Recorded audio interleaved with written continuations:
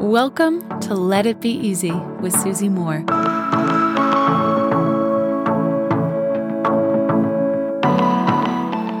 My friends, I have a treat for you this coming Friday. The link is in the show notes. Friday, May 12th, a live confidence class with me, the most confident you. I'm breaking down 9 little known habits of the most confident people, and you want to be there. It's a live Zoom. Bring your questions. Let's hang out together. No replay. Link in show notes. I hope I see you there.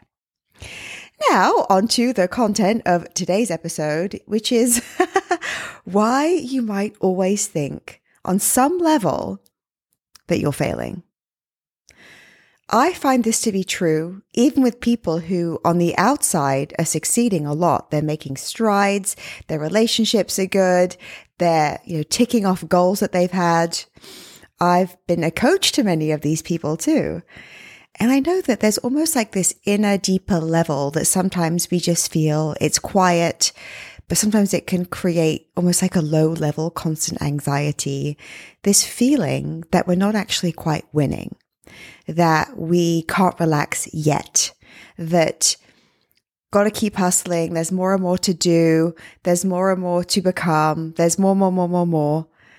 And you actually never really fully catch a breath or take a seat or congratulate yourself.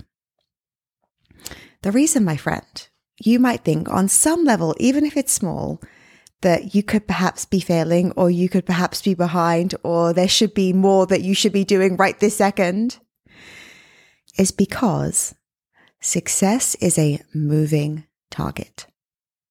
Am I right? Think about the goals that you maybe had 2 or 3 years ago. Those goals, when you look back, if you hit them, probably feel like, oh, they were cute goals. I'm on to way more important big goals now. And look, that may be true. We're not here to judge our goals. But 2 or 3 years ago, the goals that you had, if they were achieved by you, whatever those goals were, you're succeeding. Think about that. What I've noticed, especially amongst high-achieving women, is that we never stop for a second to pause and celebrate. Never.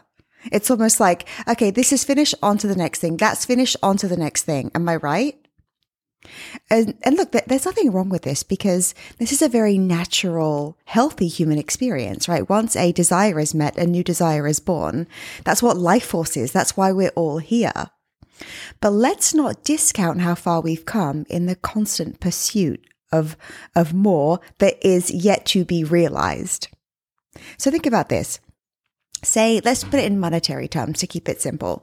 Just say once upon a time, it was a goal for you to save $100 and you did that. Then $1,000 and you did that. Then $5,000 and you did that. And now your goal is say $10,000. Part of you might feel like you're failing because you haven't got $10,000 in your savings account yet. But does that mean that you failed all along?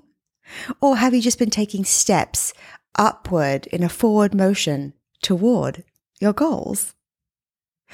Often we only focus on the thing that we haven't accomplished yet. And like I said, that's healthy. We want to feel, a sense of contentment when we are and an anticipation for more always. Anticipation feels wonderful. It's energizing. But I think to myself, don't we so swiftly, in a lot of cases, discount everything that's led us here, discount all that we've already allowed into our lives, all that we've already achieved, because we're focused on the current thing that doesn't exist yet, this very moment. Let's not confuse having a goal and working towards it with maybe feeling like we're just not there yet, or we can't relax yet, or the future is so uncertain, I need to feel this sense of push, go. I bet if you actually looked at your life objectively with maybe a piece of paper and a more of an honest lens and reflection of your past, you'll realize that you're doing probably far better than you think. And that, my friend, deserves some congratulations. Until next time, my friends, love and ease. Hey friend, I've got something really cool for you. I want to give you free access to my signature course called Slay Your Year, which typically sells for $997. You can check it out, all the details at slayyouryear.com. All you have to do to get access is leave me a review. Leave a review of this podcast on Apple Podcasts. Take a snapshot of it and send it to info@susie-moore.com. That's info@susie-moore.com, and we'll get you set up with access.